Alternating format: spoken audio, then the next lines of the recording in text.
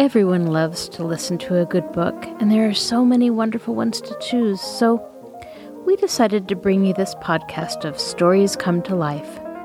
Each episode features a story from either classic or modern literature, especially chosen to be interesting and exciting to hear. So sit back, relax, and listen to this story come to life.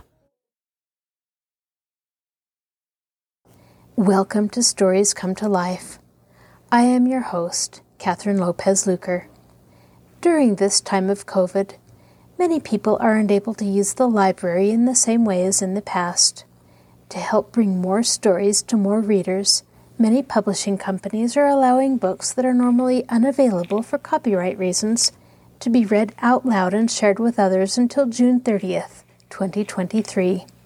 The stories that fall under that special permission will all be taken down on that date, so listen now while they're available. Today's story is shared with permission of Penguin Random House Publishing Company. Today's story is McBroom Tells a Lie by Sid Fleischman. Copyright 1976. McBroom's youngsters are building a hoopadoodle of some kind in the barn, and old Heck Jones has been hee-hawing around, wanting to trade his poor worn-out land for the McBroom's wonderful one-acre farm. And Josh McBroom confesses to telling a lie. Now sit back, relax, and listen to this story come to life. McBroom Tells a Lie by Sid Fleischman. Chapter 1. It's true. I did tell a lie once. I don't mean the summer nights we hung caged chickens in the farmhouse for lanterns. Those hens had eaten so many lightning bugs, they glowed brighter than kerosene lamps.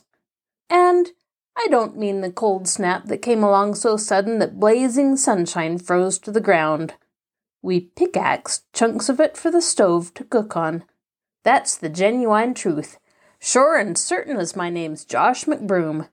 The time I told a lie, well, I'd best start with the spring day the young'uns came home from school. They were lugging an old black stovepipe, which they put in the barn. The next day, they dragged home a broken buggy wheel. They put that in the barn too. Gracious! It wasn't long before that barn was filling up with empty coffee cans, scrap pieces of lumber, tin funnels, busted chairs, a rusted bicycle, and all manner of throwaway stuff. Then they began a sawing and a hammering and hardly came out of the barn to eat. They were building a hoopadoodle of some sort. The scamps kept it covered with a sheet. I reckon they'd tell us when they were ready. Will, Jill, Hester, Chester, Peter, Polly, Tim, Tom, Mary, Larry, and little Clorinda, my dear wife Melissa called out every evening. Supper! We had hardly sat down to eat one night when Jill asked, Pa, would Mexican jumping beans grow on our farm? I hadn't seen anything yet that wouldn't grow on our wonderful one-acre farm. That trifling patch of earth was so amazingly rich we could plant and harvest 2-3 crops a day with time left over for a game of horseshoes. Why, just last month little Clorinda dropped her silver baby fork, and by the time we found it, the thing had grown into a silver pitchfork. Mexican jumping beans, I answered. I don't think they make good eating. We don't want them to eat, Will said. Will you let us grow a crop? Polly asked. We need bushels and bushels. For our invention, Tom put in. In that case, I said, jump to it, my lambs. They traded with a boy at school who owned a jar of the hopping beans. First thing Saturday morning, they lit out the back door to plant their crop. And along came our foxy-eyed neighbor, Heck Jones. You never saw such a spare-ribbed and rattle-boned man. Why, he was so skinny he could slip through a knothole without tipping his hat. He wore a diamond stick pin in his tie and was swinging a bamboo cane. Our dog Zip stood barking at him. Josh McBroom, he said, I'm here to do some trading. Trade? What? My big farm for yours. Even. You can keep the dog. No, sir, and no how, I said. His farm was so worn out, he had to plant his own weeds. He leaned both hands heavily on his bamboo cane. Hee-haw, he snickered. Reckon I'll get your land, neighbor, one way or the other.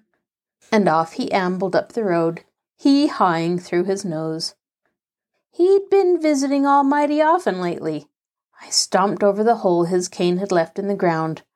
I had to be careful not to let holes get a good start in our rich topsoil. The blamed things grow. Chapter 2. Meanwhile, the young'uns had laid out the rows and began sowing the beans. Well, that was a mistake. I should have known that our soil was too powerful strong for jumping beans. The seeds sprouted faster than the twitch of a sheep's tail, and those Mexican bushes shot up lickety-bang. As they quick-dried in the prairie sun, the pods began to shake and rattle, and Chester shouted, "Pa, look!" Merciful powers! Those buzzing, jumping, wiggle-wagging pods jerked the roots clear out of the ground, and off those bushes went, leaping and hopping every which way. "Will, Jill, Hester, Chester, Peter, Polly, Tim, Tom, Mary, Larry, and little Clorinda," I called out. "After them, my lambs!" Didn't those plants lead us on a merry chase? A good many got clean away, hopping and bucking and rattling across the countryside. But we did manage to capture enough for the young'un's invention. They were shelling the beans when the dog reared up barking. Heck Jones was back with 4 scrawny hens and a bobtailed rooster out for a walk. "Howdy, neighbor," he said. "I'm here to do some trading. My farm for yours. And I'll throw in this flock of fat hens, my prize rooster, too. You can keep the dog." I looked at those sorry fowl, scratching and pecking away in the dirt. "No, sir, and no how," I said. "Our farm's not for trade, Heck Jones." "Hee-haw! I'll get it one way or the other," he said, tipping his hat toward the end of his nose. "Good day, neighbor." It was the next morning before breakfast, when the young'uns finished tinkering with their invention. They called my dear wife Melissa and me out to the barn and whipped off the sheet. Glory be! There stood an odds and ends contraption on 4 wheels. A rain barrel was mounted in front, with 3 tin funnels sticking out of the top. The scamps had fixed up their collection of broken chairs to seat all 11 of them. "We're going to call it a jumping bean-mobile," Jill said. "If it runs, we won't have to walk all that 5 miles to school and back," said Peter. "My stars!" Mama declared. "Pile in, everybody," Will said, "and let's start her up." The young'uns flocked to their seats. Will and Jill and Hester began pouring beans into the funnels. Mercy! You never heard such a racket inside that rain barrel. The beans began to hop and jump and leap something fearful, bouncing against tin cans from the sound of things. I found out later the cans were fitted into stovepipe, looking something like the cylinders on my broken-down Franklin automobile. They had things hooked up to the front wheels with bicycle chains. "More fuel!" Will called out, and more jumping beans poured down the funnels. I declare, the next moment, the jumping bean-mobile clanked forward. A full inch. "More beans!" Polly shouted happily. But tarnation, the barrel was already so hopping full that beans were leaping like fleas out the tops of the funnels. The young'uns sat there with the smiles dropping from their faces, one by one. "A splendid invention, my lambs," I said. "Why, all you need is a stronger fuel." "Hee-haw!" Heck Jones had come up behind us and was helping himself to the water dipper. "That infernal machine'll never run, neighbors. Make good firewood, though." The young'uns rolled their jumping bean-mobile back into the barn. I was feeling mighty low for them, the way Heck Jones made fun of them. He was cackling so that he spilled most of the dipper of water on his shoes. "McBroom, You drive a hard bargain. I'll trade you my farm, a flock of fat hens, my prize rooster, and 2 plump hogs. You can keep your farm dog." Plump? Those hogs of his were so puny they could hide behind a broomstick. "No, sir, and no how," I said. "I'll get what I'm after one way or the other." He hee-hawed and ambled out of sight around the barn. When the young'uns came in to breakfast, they said they'd seen him scraping the mud off his shoes into an old flour sack.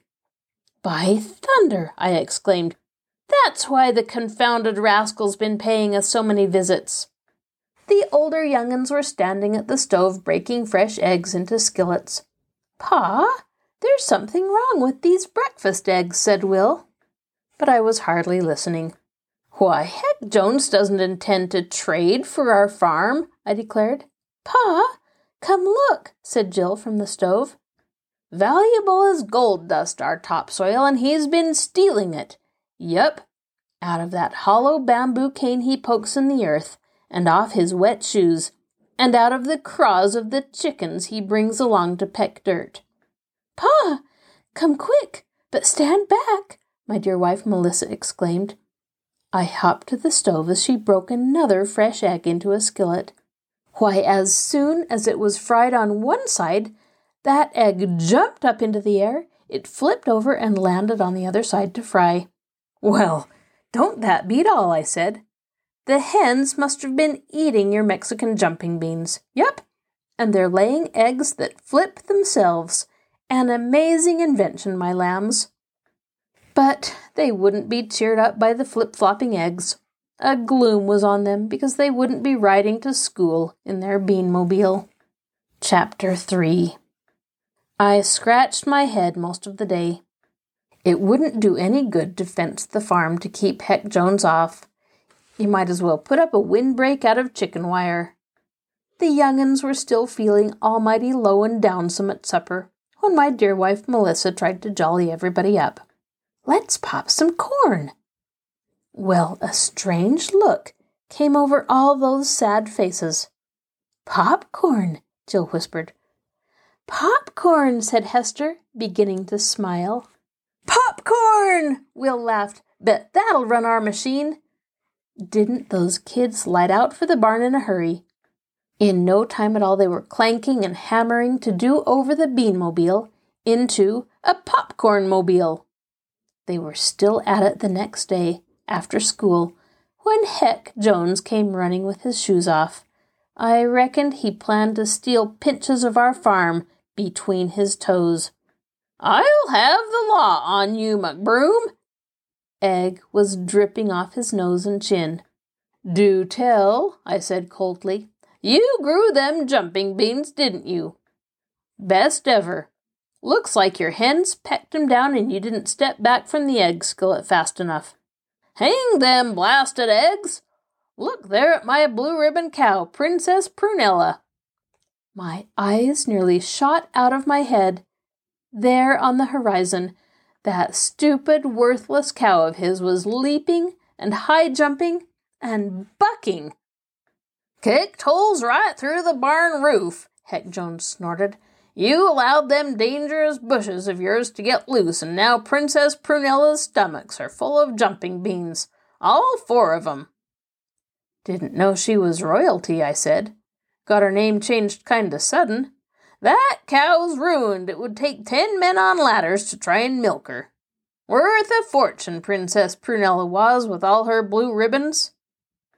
I knew for a fact that dumb cow hadn't won a ribbon in her life, but she did eat several once at the county fair. "Reckon I'll have to shoot her before she does any more damage," he said, beginning to dab at his eyes. "Poor creature." Well, all that dabbing didn't fool me. Heck Jones could peel an acre of onions without dropping a tear.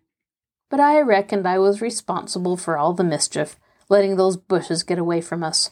"Sir," I said, "if you'll guarantee not to set foot on this farm, I'll pay for a barn roof, and I'll buy that ignorant cow from you. I reckon when she settles down, she'll give churned butter for a month. Mighty valuable now, Prunella is. She ain't for sale, Heck Jones snapped. Don't think you're going to slip out so light and easy. I intend to see you in jail, McBroom. Farming with intent to poison up my livestock with crazy beans, unless... I'm listening, sir. He cleared his throat. Neighbor, I'm a kindly man. If you want to trade farms, we'll call it fair and square. Well, no, sir, and no how, I said.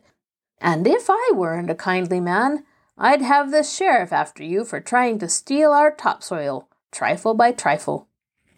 He caught his hat as a wind sprang up and flapped his coat-tails. Slander, sir! I'll have the law on you double. Anyway, you can't prove it. Why, the proof is right between your toes. He looked down at his feet. Dear, dear me, he grinned. I declare if I wasn't in such a rush, I forgot my shoes.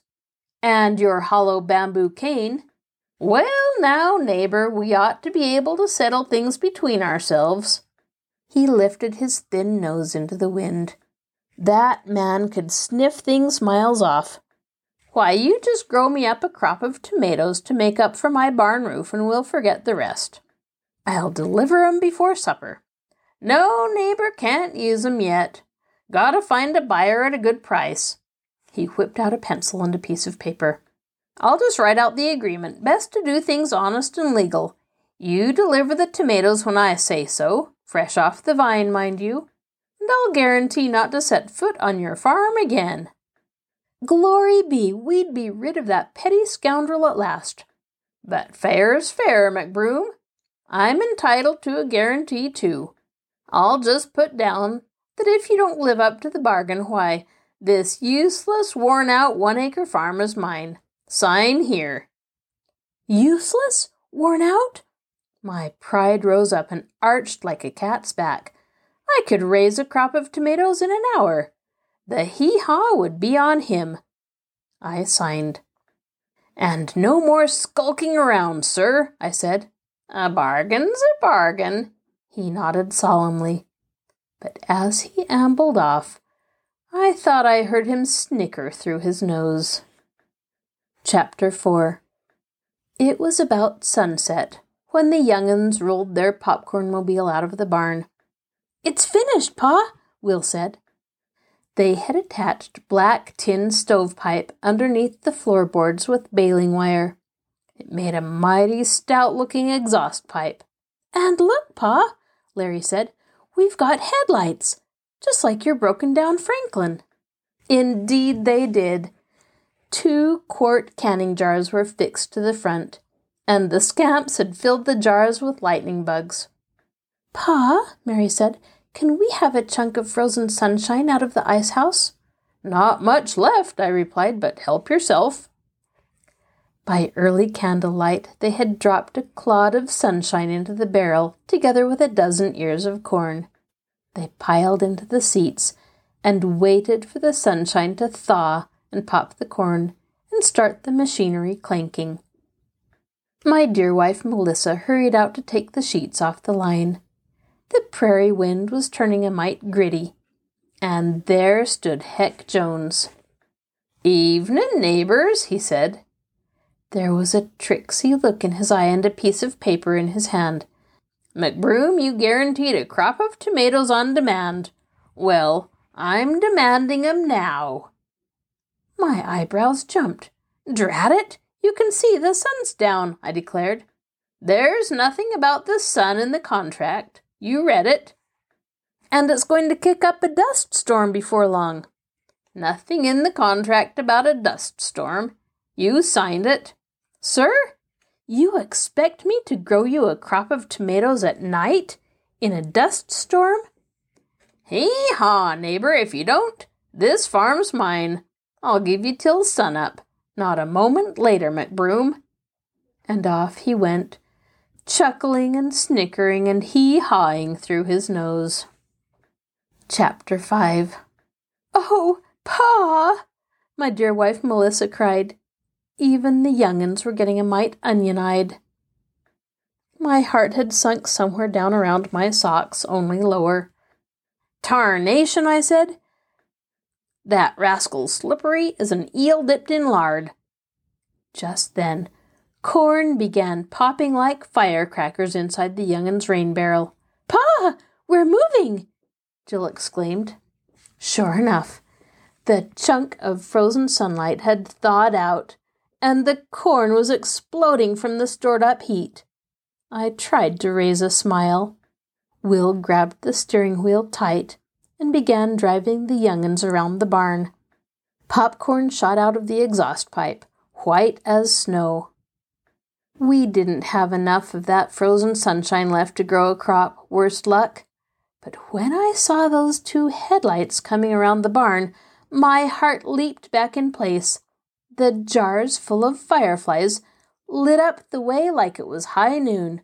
"Will, Jill, Hester, Chester, Peter, Polly, Tim, Tom, Mary, Larry, and little Clorinda," I shouted. "Fetch canning jars. Fill 'em up with lightning bugs. Quick, my lambs, not a moment to waste." The popcorn mobile sputtered to a stop, spitting out the last corn cobs from the tailpipe. Chester said, "The critters have got kind of scarce around here, Pa." "The thickest place is way the other side of Heck Jones' place," Mary said. "At 7 Mile Meadow," Polly nodded. "A powerful long walk," said Larry. "Who said anything about walking?" I laughed. "You've got your popcorn mobile, haven't you?" Didn't we get busy? The young'uns fetched all the canning jars in the cellar and corn for fuel. With a fresh chunk of frozen sunshine in the barrel, off they took, spraying popcorn behind them. I set to work planting tomato seeds. It was full dark, but I could see fine. My dear wife Melissa held up a chicken by the feet, one of those lantern-glowing hens I was telling you about. Then I began pounding stakes in the ground for the tomatoes to climb up. It was slow work with the wind blowing grit in my eyes. "I do hope the young'uns don't get lost," my dear wife Melissa said. "It's going to blow a real dust storm by morning." Heck Jones had sniffed it coming, I declared, "but lost? Not our scamps. I can hear 'em now, and see 'em too. Look!" They were still a long way off, but those headlights glowed bright as sunrise, and that popcorn mobile sounded like the 4th of July, loud enough to wake snakes. Jill had taken a turn at the wheel and steered toward the barn. All the kids were waving and laughing. I reckoned that was the best ride they'd ever had. "That's a jim-dandy machine you built," I smiled, "and I can see you found a lightning bug or 2. "Thicker'n mosquitoes over at 7 Mile Meadow," Polly said. Well, it didn't take long to hang those jars of fireflies on the tomato stakes, and glory be, they lit up the farm bright as day. It wasn't a moment before the tomato sprouts came busting up through the earth. They broke into leaf, and the vines started toward those canning jars. I do believe they preferred that homemade sunshine. In fact, before we could harvest the crop, pull up the stakes, and plug the holes, a good many of those tomatoes got sun-scald. We loaded up the popcorn mobile with bushel baskets of tomatoes, and I fetched one of the last chunks of frozen sunshine from the ice house. Will threw a dozen ears of corn into the engine, and I went along for the ride. Chapter 6. We made so many trips to Heck Jones's place, the popcorn piled up along the road like a snowbank. Finally, minutes before dawn, I hammered at his door. "Wake up, Heck Jones," I called. "Hee-haw!" He began to laugh so hard, you'd think he'd swallowed a feather duster. He opened the door and stood there in his nightcap, the legal paper in his hand. "Told you I'd get your farm one way or the other, McBroom. It's dawn by the clock, and that powerful rich get-up-and-git acre is all mine." "Yep, it's dawn," I said. "No arguing that, Heck Jones. And there's my end of the bargain." When he saw that crop of tomatoes, he just about swallowed his teeth. His mouth puckered up tighter than bark on a tree. I took the legal paper out of his hand. "And you bargained to stay off our useless, worn-out one-acre farm, sir, with your hollow cane and your chickens and your muddy shoes and your curled toes?" Good day, Mr. Jones." The young'uns and I piled into the popcorn-mobile to start for home. That's when I saw Princess Prunella. Only she wasn't jumping anymore. "Merciful powers," I declared. "Look there! That numbskull cow mistook all this popcorn for snow and has froze to death." We got home for a big breakfast, and just in time. That prairie dust storm rolled in and stayed for weeks on end. My, it was thick, that dust. Before long, our dog was chasing rabbits up their burrows. The rodents had dug their holes in the air. And Heck Jones didn't have any more sense than to climb up on his barn roof and start shingling over the holes Princess Prunella had made. He couldn't see what he was doing until the wind took a shift and the dust cleared. That's when he saw he'd nailed shingles 8 feet out into the dust. They all came tumbling down, but he didn't get hurt. Fell into the tomatoes. Now it's true, I did tell a lie once. That cow of his didn't really freeze to death in all that popcorn. But she did catch a terrible cold. The end. This is your host, Catherine Lopez Luker. Thank you for joining us for this episode of Stories Come to Life. Be sure to join us next time when we begin a new book. You can find a link to our podcast on the Marshall Public Library webpage, www.marshallpl.org. I'll talk to you again soon.